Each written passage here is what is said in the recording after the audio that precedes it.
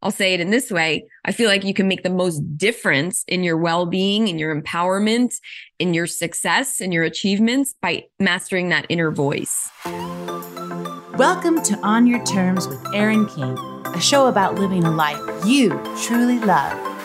Here's Erin. Well, when it comes to being a badass, would you consider yourself to be a black belt?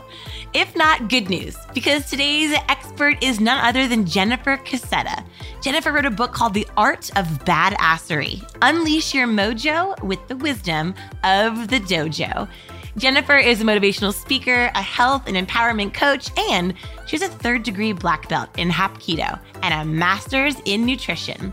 She helps people feel strong, safe, and powerful from the streets to the boardroom via her keynotes and trainings to help us tap into our innate power, speak up against predatory behavior, and level up our minds, bodies, and our spiritual well-being. She's been featured on the Today Show, on ABC, and today she walks us through her 7 levels, her 7 belts of becoming an ultimate badass. Let's have a listen. Hello, everyone, and welcome to today's episode of On Your Terms. I'm Erin King, and today I am so psyched to be interviewing the one and only Jennifer Cassetta, who I have been chatting with nonstop for the last 20 minutes, and we finally had to hit record because we were having so much fun talking about life and love and adventure and books. Let's get this party started. Jen, welcome to the show. Thanks so much, Erin.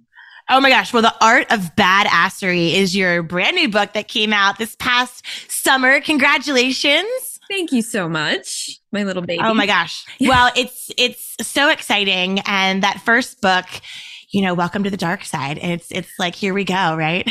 This is it. Yes. I now know the dark side of publishing a book. Totally. Put it that way. Which is a whole other conversation, which we should do another episode on to help our fellow aspiring authors.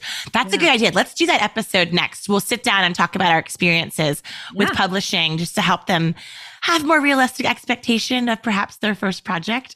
But when I saw your content, I was immediately drawn to you. First of all, you have this incredible mission of empowering women, not just from a mindset standpoint with your incredible 7 belt framework that we're going to dive into in today's conversation, but also, I mean, you have this experience in martial arts and training women, whether it's a single mom, a realtor, a college student, really any gal walking on a street at night or that moment in the elevator with the sketchy dude. You're preparing them to meet a moment that hopefully they never have to, but should that circumstance come upon them, they can respond in a way that is empowered. And I truly cannot think of a better mission than to make women feel safer, stronger, and just more resilient and tough in a, God forbid, worst case scenario situation. Yeah. So I read all about your story, which is incredible. But let's start with sort of why martial arts, why badassery, why did all this begin for you in your story and your journey? Well, thanks. It was never really a plan that was laid out for me, as we know some of the best stories start. But in my early 20s, I just wanted to try a martial arts class. My father had been doing martial arts for many years.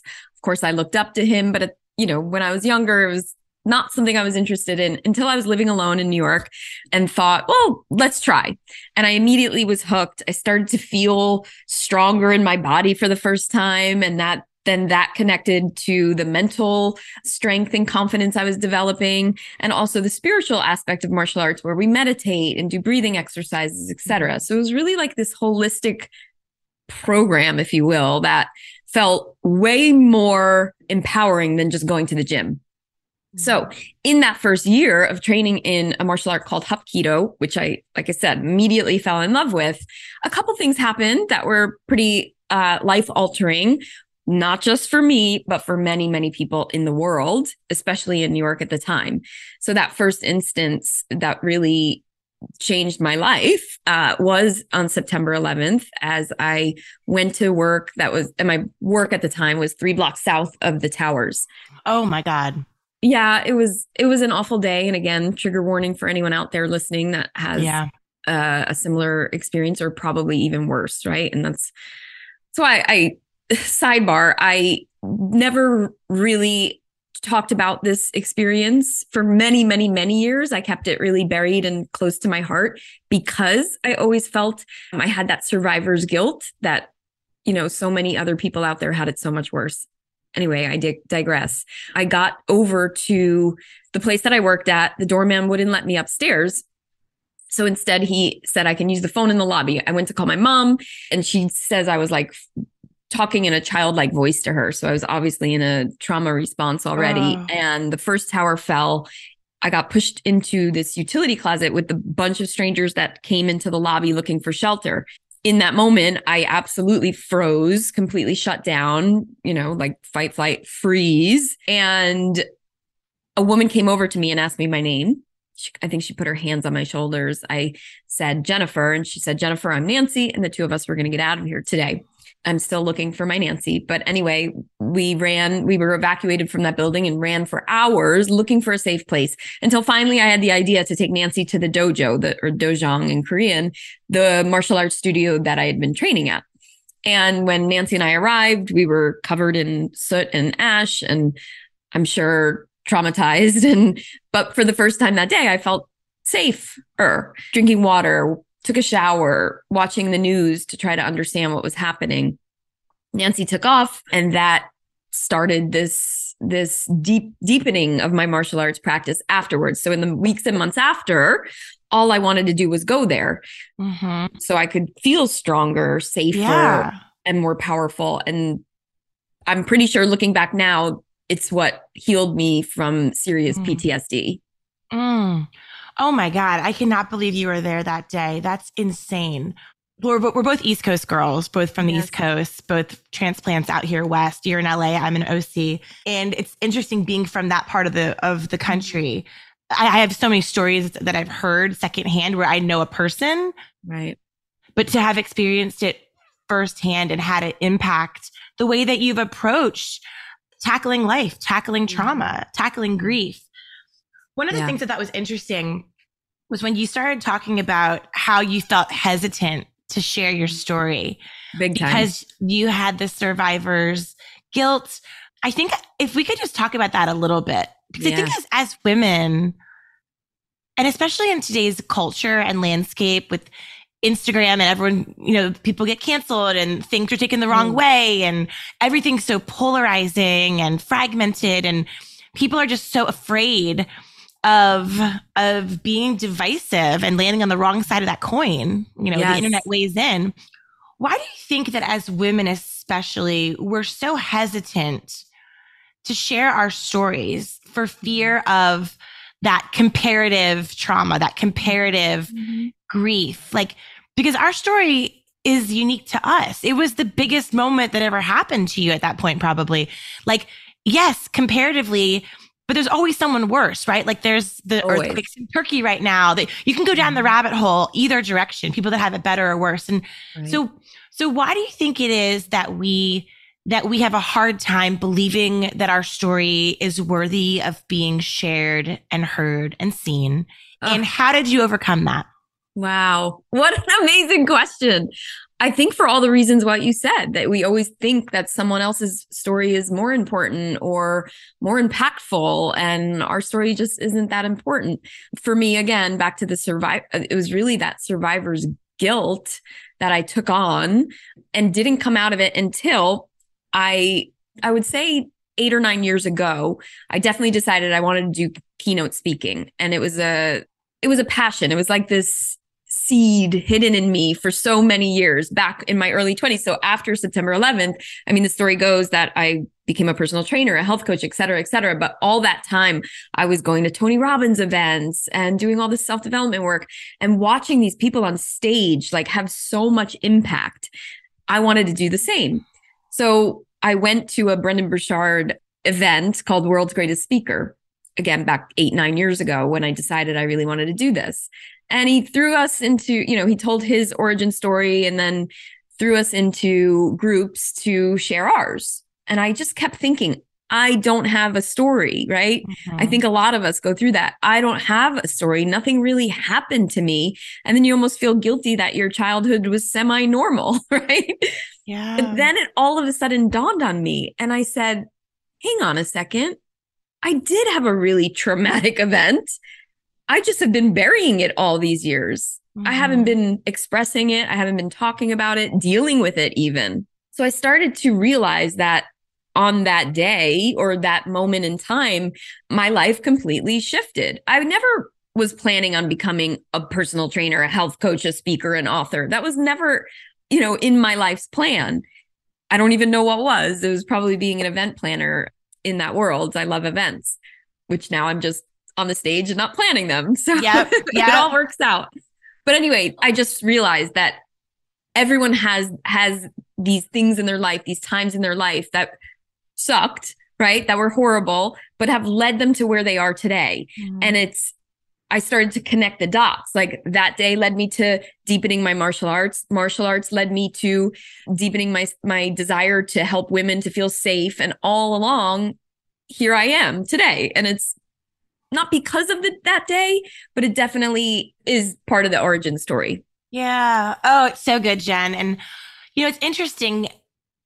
I wish women, particularly men and women, but I particularly Mm-hmm. wish that women would realize that when they share a traumatic moment, when they share a grief experience, when they share those specific details, like you did when you said, I called my mom and I had a childlike voice. Mm-hmm. The minute you said that, I immediately, your story became my story. And I immediately flipped back to a traumatic experience that I had 3 years ago where someone said to me, I think it was my brother or my sister, they were like, you were talking like you were a little kid because it was so traumatic that you sounded like a child. Like it was bizarre. And as soon as you said that, I was back in my story. And I thought to myself, gosh, I learned so much from that experience. I would not be who I am today. I would not be doing what I'm doing.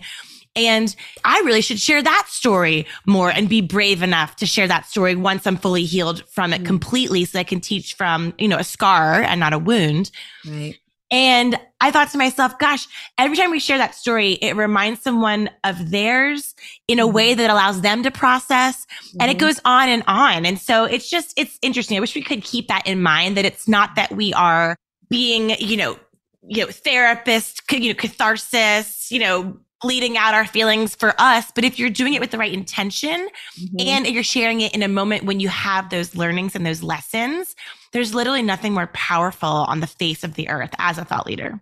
Wow. Yes, absolutely. And again, just a reminder that everyone has the story, Yes. their own story. In chapter 1, and I know I'm jumping a bit, but yeah, I was just going to say, let's go there. Yeah. Tell us. There's the chapter is called Embrace the Suck, and it's white belt level because it's all about, I use martial arts as a metaphor throughout the book. It's about getting on the mat in the dojo where we do the work, where we face our opponents, whatever those opponents are in life. Obviously, that can translate to people, but also to situations and worldly events even. And there's an exercise in there to really help you embrace the suck, which is called creating your greatest shits list. And on that shits list, you go through all those times in your life that really sucked and were terrible and hard. And there, I feel like, is where you'll find your origin story, or at least pieces of it, and see how those things, once you connect the dots, how they've led you to become the person you are right now. Mm-hmm. It's interesting because it sounds so not cliche, but it is something that people say is like, it doesn't happen to you. It happens for you. It's, this will be a great, as keynote speakers, whenever something shitty happens, we all joke around, as it's like, that's going to be a great story on stage someday, Right. And so, but it's interesting whether you're a keynote speaker or just leading a small team or leading your family, or you have a position of influence in your friend circle, whatever your opportunity for impact looks like, drawing upon those experiences using a framework like badassery is something, it's work that we do for ourselves, and it's work that we do for others, and it's work that we do for the world. And so I love that you have this sort of 7-step framework. Because I think when you hear something like this is going to make you who you are, and the tough times make you stronger, and all that. It's like, okay, cool. But how do I get to the other side?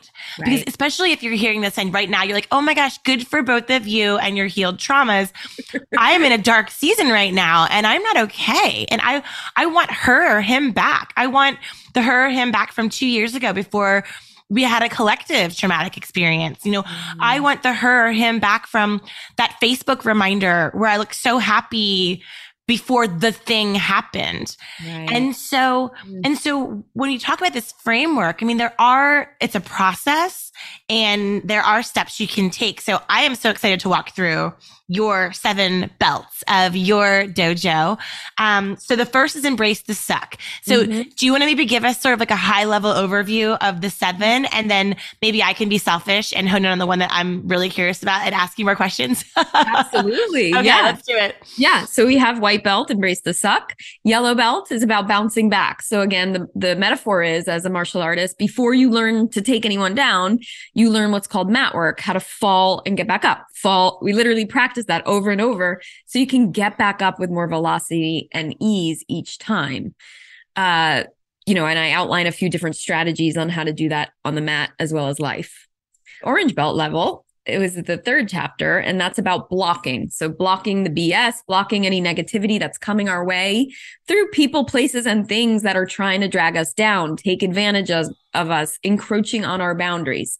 So this lesson is about blocking those different punches and kicks and assaults coming at you, whether they be verbal, mental, emotional, or even physical, and how to deal with them. So again, on the mat, we learn hard styles, soft styles, and the reminder for life is you have options, many, many options on how you want to set your boundaries. But the more you set them and the more you practice, the easier it becomes.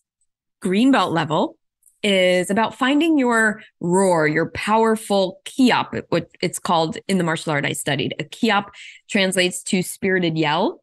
And we use those spirited yells, those kiaps, on every punch and kick to accentuate them, to possibly scare off your, opponent. And in life.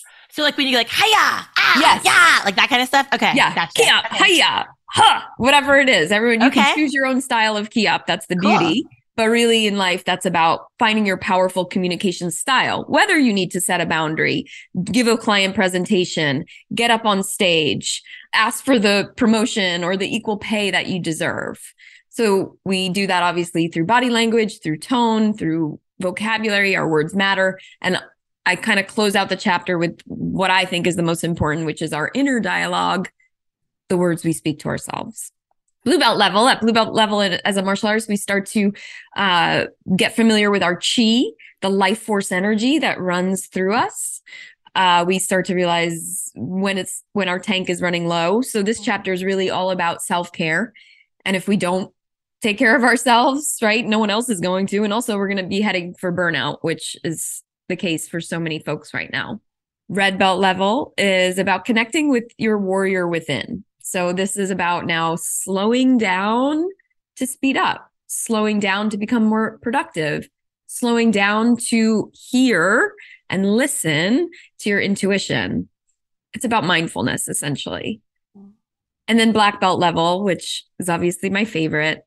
Black belt level as a martial artist, you start to realize that it's becoming a black belt is not about learning the coolest new sword form or how high you can jump on your flying sidekick, but it's truly about being a leader in the dojo. And then also that how these characteristics about taking a stand and practicing our stances for others, for people, really help you elevate your influence and your, you being a leader out in your community. And that's really what black belt is about, helping others rise through the ranks as well. This is fantastic. I love this framework so much. Thank you. I want us to do an episode in every single chapter, but I think, it's interesting. I love this idea of progressing through all of this work to then end at this black belt level of leadership.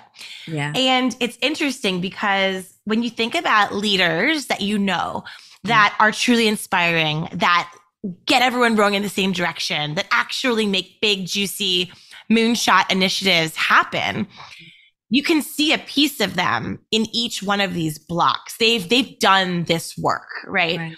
Yeah. And then it's interesting when we look at a leader of an organization, small, large, macro, micro, political, religious, wherever you want to go with this, we can see the leaders that are maybe strong in, let's say, the green belt, the roar, right? Or they're strong in, the second level you mentioned, which is the mat work, the getting back up, the just keep getting back up. Right. But it's interesting because when you look at maybe the ones that are great at roaring, they don't have the red belt. They don't have that mindfulness. And so it's this beautiful progression that to be a truly great leader, we must do this work at every single level. And there is no fast track and you can't skip steps. And when leaders do, it shows up in their results and it shows up in their vibe. Big time. So I think this is really interesting. One of the things that came to mind for me when you were talking about the orange one in particular. So the blocking. That's a favorite. Yeah. Tell me more. Why do you think that is? Well, because we see it all the time in groups of women and conversations with women, conversations with your girlfriends. It's like so many women have porous boundaries. Let's put it that way. So porous boundary would be the opposite of a strong boundary, right? And it's just how a lot of us, and not everyone anymore, especially, but if we go back a few generations, we were really raised that way, to speak when spoken to be quiet. We were told we were too much, too loud, too aggressive if we were setting boundaries or using our voice in a powerful way. Yep. So there's just this collective backdrop of what it feels like or what it means to be a woman in this day and age. And like I said, times are changing and I understand that, but it's still there. And absolutely. And I'll go even a step deeper and say, when you look at the statistics of women that have been physically abused, killed in domestic violence, sexual assault statistics, which are 1 in 4 college-age women, or 1 in 5 women in the US, or 1 in 3 women globally that are victims of sexual violence, right? That is collective, because it means that even if it didn't happen to you, it happened to somebody you know, for sure. And we all carry that burden together. And I feel like we all need to take a stand for our safety and equality together as well. Sorry, I get really riled up right now. Why are you apologizing? Why are you apologizing for that? I shouldn't have. Take it back. I take it back. There it is. It is. Oh, so you wrote a book on being a badass. I've written a book on your big deal energy. I mean, we are preaching to ourselves as much as our people in our networks and our communities. One of the most badass 100%. women. Yes. And I know some of the most badass women on earth that I'm blessed enough to have in my circle. And even they will have these moments. And so if you think about the female leaders of this movement, of this redefinition of what it looks like for us to exist and take up space and be able to live life fearlessly and free the way your average fellow, for the most part, does without even thinking about it. Just imagine anyone that has lighter, more fragmented programming, just how much more they need to hear this message. And so what do you teach for the women that there tends to be this thread of, I had this feeling or I had this gut feel? Like, how do we begin to honor that and pay attention to that? Like, what does the dojo say about honoring that piece where we do know? It's all about intuition. There's I would say the best-selling book in the safety world is by an author named Gavin DeBecker, and it's called The Gift of Fear. And essentially the whole book is about how we need to listen to our intuition because it's there for us. He says in 2 ways, or the first thing is it always has our backs. Essentially, it's always has a purpose, that gut feeling, and it always has our best interest at heart. Can it be wrong and off? Sure. That man maybe, in another universe didn't attack her, but she still had that gut feeling, right? Which could have been a bias or something like that. So that does happen. Yet we can listen to our intuition whenever it occurs and just remove ourselves from the situation if possible.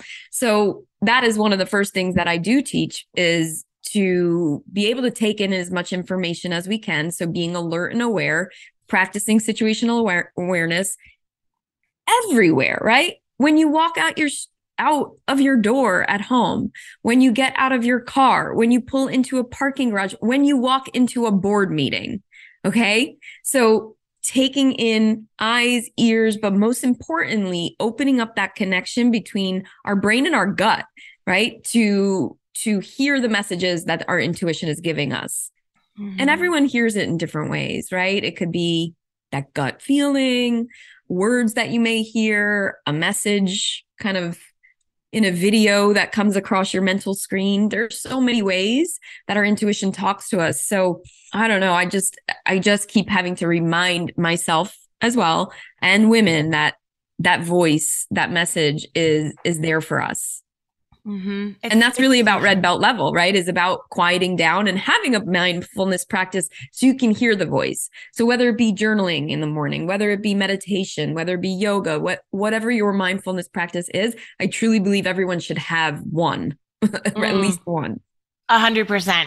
And it's so interesting because when you do practice mindfulness and you see the benefits showing up in every aspect of your life, I get a little bit like, when I start to see it all show up, I'm so grateful. I'm in flow. I am one with the universe. Everything's happening in alignment.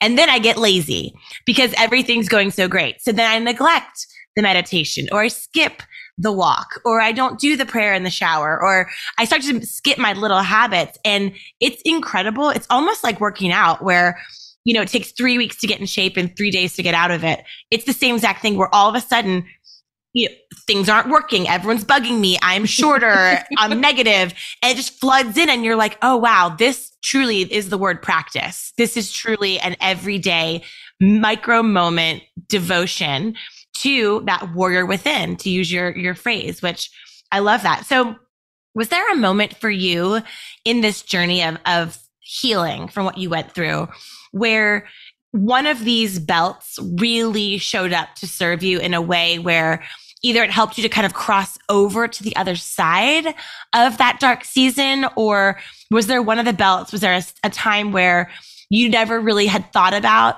putting that on in that situation, but then when you did, you realized, oh, wow, that was a missing piece for me? Like, what was one of the moments in writing this book where you revisited, like, gosh, that was a really big point of crossover, or a point of activation for me, or healing?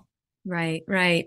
I would say what is coming up for me, so I'm just going to say that that's the right answer, is green belt, which is about really, I even hate using the word find your voice, right? It's not lost. It's there. I have it. But tapping into that inner key up, that spirited yell, and really owning my communication style and being more intentional about it. And I think that's the key. That is the thing where I see folks making the most mistakes, right? Is like not being intentional with their dialogue outwardly, and definitely not being intentional with their inner dialogue. So without saying it in a negative way where people make the most mistakes, I'll say it in this way. I feel like you can make the most difference in your well-being, in your empowerment, in your success, in your achievements by mastering that inner voice. So for me, it started outwardly. It started by, I remember at the time, I love, and I still love, hip hop music. Like, I love it so much.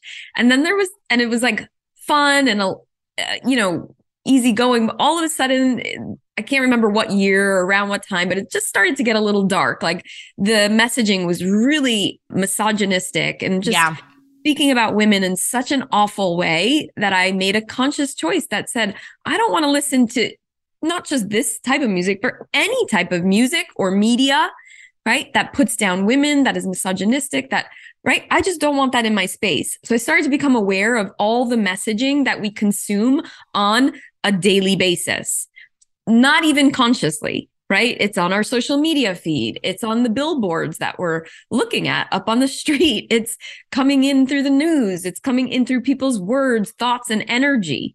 So if we can start to really use discernment for what we let in, that's a really great first step. And then I started to be more careful and kind of take an audit of the words I was using outwardly.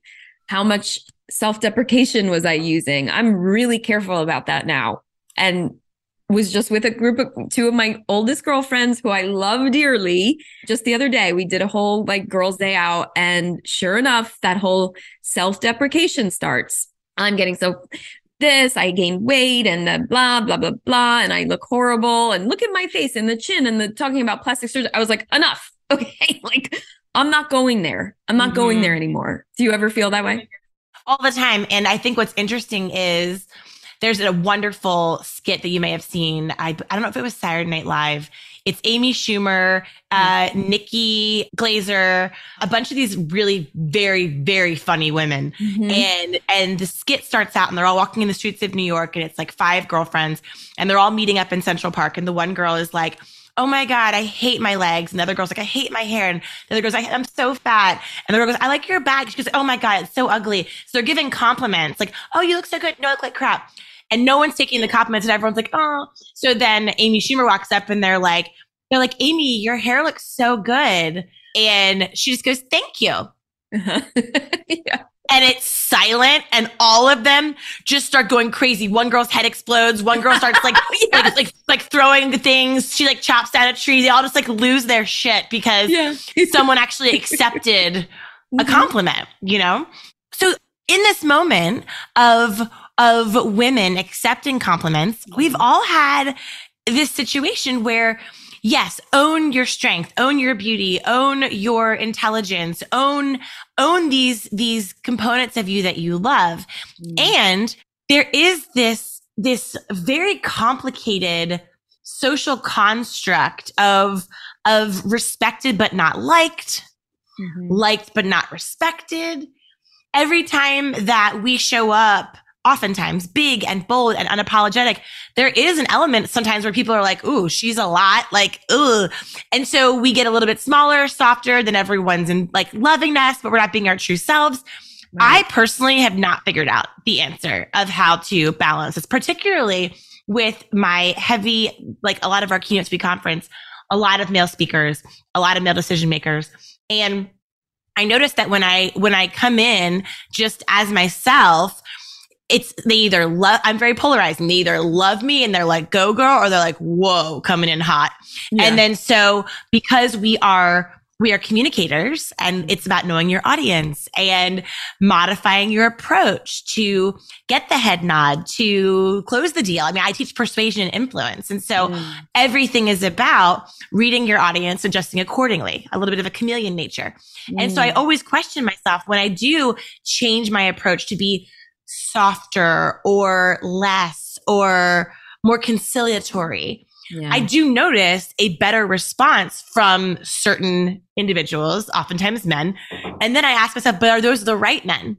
Are those the men that I want to be working with anyway? And so it's very complicated. So anything you have discovered on this topic that has helped you to navigate that space of being a badass, no matter what belt you're using, I would love to hear kind of your take on it. Yeah.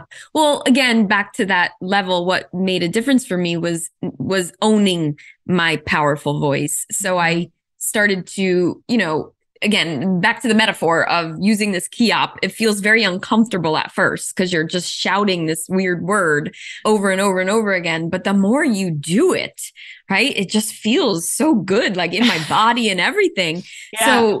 So I feel like that started to take place in other areas of my life. So I used this powerful voice when I had to set my rates in my business or negotiate or combat the everyday street harassment that women face, especially in New York City, all these different things, and even to communicate in relationships of my wants and my desires and my needs, and to leave relationships that were no longer serving me. So our voice is so important. And I just want all the women listening and everyone really to remember that, right? Yeah. Just to remember that when you're intentional with your words and your tone and all the ways you communicate, there's going to be people that won't like you or won't like what you have to say, but who cares? I don't know how else to say it. Like, who cares? Really? Well, I think what's interesting is that I think that is so much easier said than done, because I agree 100%. And there is this element of we want the people that we love to love our thing. Yeah. It's this intrinsic baked in sense of belonging that is so challenging to shake from tribal times, from survival times, of going your own way was death, you know? And so whether you're the black sheep in your family, whether you find yourself going left when everyone goes right, it's so challenging, I think, for women in particular, but for everybody, because when you do say, okay, like my grandmother would always tell me, love, it is better to be someone's shot of whiskey than everyone's cup of tea. I love it. And it's like, yes, right? So that has been how I've run my life. And I think what holds us back from being able to step into that space earlier and more often is quite simply the loneliness. Because it can be lonely. It can be really lonely to go your own way, to not be on the team, to not go with the crowd, to challenge what everyone is doing. It's lonely. I mean, I think that's at the core of it, is this fear around, like when you draw a boundary, for example, I mean, I don't know, I want to hear your boundary story as well. I mean, I drew a recent boundary around a very toxic friendship that I've had for 30 years. I've known this girl forever. And I kept making excuses. And the problem is, the more you do this work, the more you do this personal development work, and you read about these beautiful, like 7 belts of badassery, and you listen to the Brendan Burchards we were talking about earlier, and hopefully a podcast like this one, the more you do the work, it just becomes almost impossible to ignore the toxicity. Right. Yeah. You know, and one of my girlfriends, Tamsin Webster, who you would love, wrote a great book called The Red Thread Method. And she had someone either on her podcast, or doesn't matter, but what the gal said, and I hate to not give attribution, I forget who it was. She said, oftentimes at the holidays was the conversation, the individual that is causing the most drama or the most friction is typically the individual who is the most emotionally mature.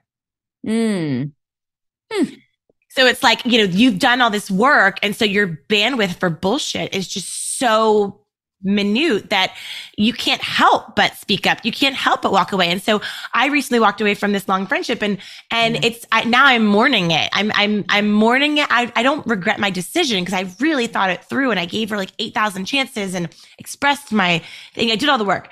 And ultimately it was just one of those, like, I have a boundary. This is a non-negotiable for me. And I think the reason we don't draw those boundaries is because it's just sad. You get sad. It's a loss. It's a form of grieving, you know? Yeah. Wow. Yes. You went deep on that. And that goes right into Orange Belt level, which is about drawing those boundaries. And I give lots of different examples of really verbal boundaries, not the physical stuff, but really verbal boundaries that we can use. And I think, well, yours is a great example of when women usually, we don't like to say goodbye to folks. And I understand that, but sometimes it's really necessary. Absolutely. Yeah. So there's hard blocks, there's soft blocks, there's everything in between. And what you said about having that tolerance, I call it a bullshit tolerance, right? It's like, depends also what else is going on in your life sometimes. If you're like dealing with a sick child at home, or taking care of an elderly parent, and your boss is, you know, being an ass to you, like, your bullshit tolerance is going to be pretty low. Yep. And that's where, you know, again, you want to strengthen up those porous boundaries. Mm-hmm. So tell us about the chi, the life force. So how do you protect and enhance your chi? And what do you share with your clients who struggle with that exact situation that you just painted? Sandwich generation, taking care of kids, taking care of parents. They're just, you know, oftentimes I feel a need to sometimes I'm child free, and I have more time than my gal pals who have families. And oftentimes I feel that when I do talk about meditation and walks and green juice, I've had it happen on a podcast where they just like laugh at me. They're like, what are you talking about? Like, I am lucky I brushed my teeth, let alone had a green juice and wrote down what I was grateful for. And so but again, everyone's journey is different. So what do you tell to your clients that are saying, look, chi sounds great. It's also a hair straightener that I don't have time to use. You know what I mean? I'm laughing because I relate to you. I'm also child free. So I I almost feel, guilty sometimes coaching my clients or saying this in a keynote where you need to put, you need to have your self-care first. But I can't imagine it being any other way. Like, you do need to take care of yourself first. And when we're most stressed is usually when the self-care is like completely put to the side. And so in that chapter, it's really simple things. It's simple things that I feel like no matter what's going on in your life, you can do. Like drink enough water. Like literally, can you drink enough water throughout the day? Kids or not, you should be able to do that. Get some movement into your life, some. And again, that could be going outside for a walk around the block quickly. 10 minutes here, 10 minutes there. It's how, as I've gotten busier over the last 3 years, writing the book and the book launch and all of that, my workouts have shortened, but I still commit to them. So it's really more about the consistency of what you can commit to rather than the length of, the workout per se. Eating real foods, everyone can do that. And really watching those, what I call energy zapping substances. So a lot of us rely on different substances to get us through the day. So mostly, I'm just going to say caffeine, coffee, etc., which is great in small amounts and can be definitely part of someone's healthy well-being plan.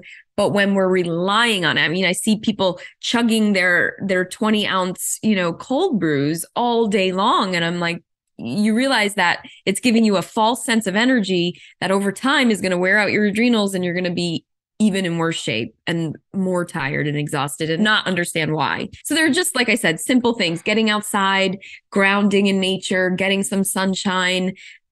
You don't have to have this, 3-hour long morning routine or nighttime routine to get it all done. It's little bit of habits that can be tied into your daily routine. It's honestly, just because it's common sense doesn't mean it's common practice. Right. And it's interesting how much diet and exercise, I mean, we hear this morning, noon, and night: drink water, sleep, workout, eat clean. Easy.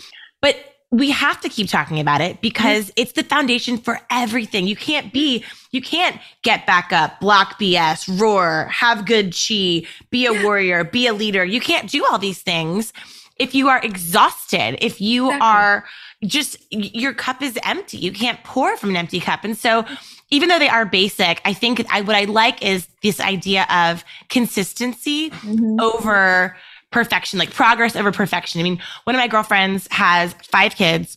Wow. And she talks all the time about the fact that she literally does yoga for 15 minutes in her kitchen when her kids are having breakfast. She puts the breakfast, they do their thing, and she is literally doing poses in the kitchen, does it every single morning. Is it Zen?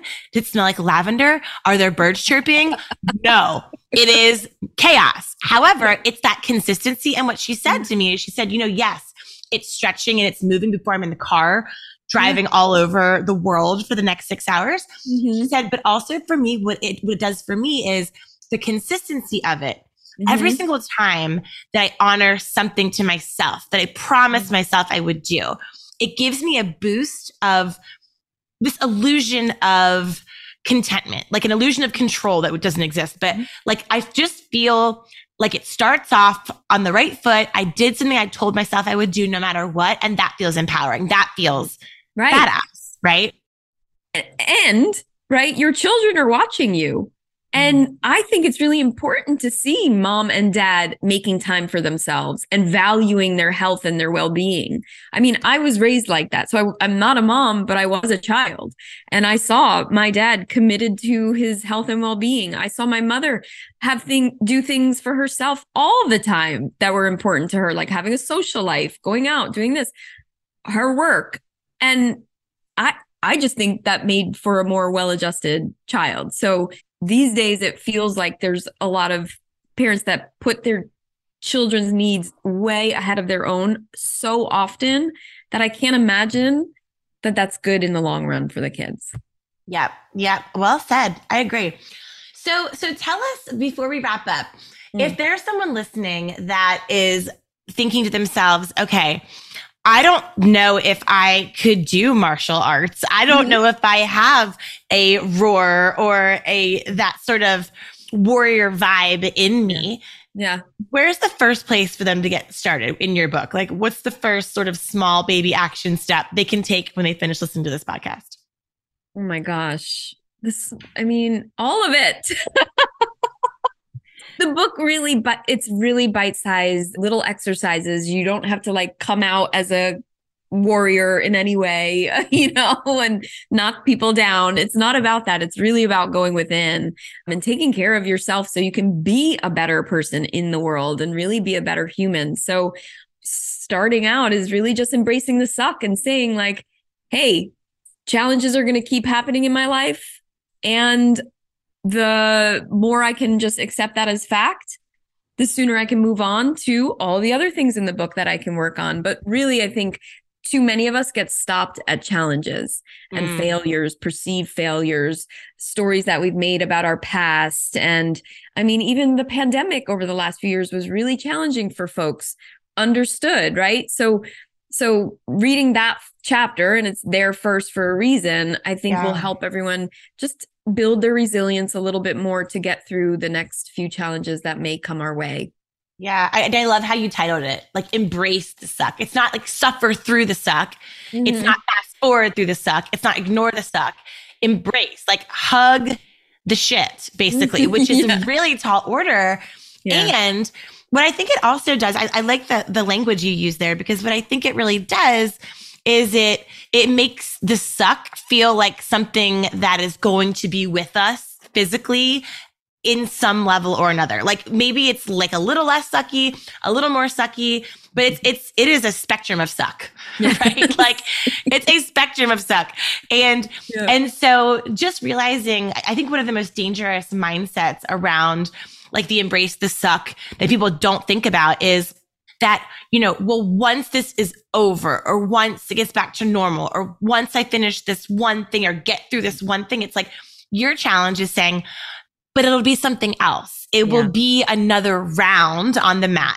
So, by learning to friend it in a way versus fearing it or give it the middle finger, you are sort of, or bury it or numb while you're going through it. Yeah. Agreed. Yeah. Numbing, burying. Exactly. And so, I think that this book is going to help so many people who have just lost that inner warrior that we all started out having as kids.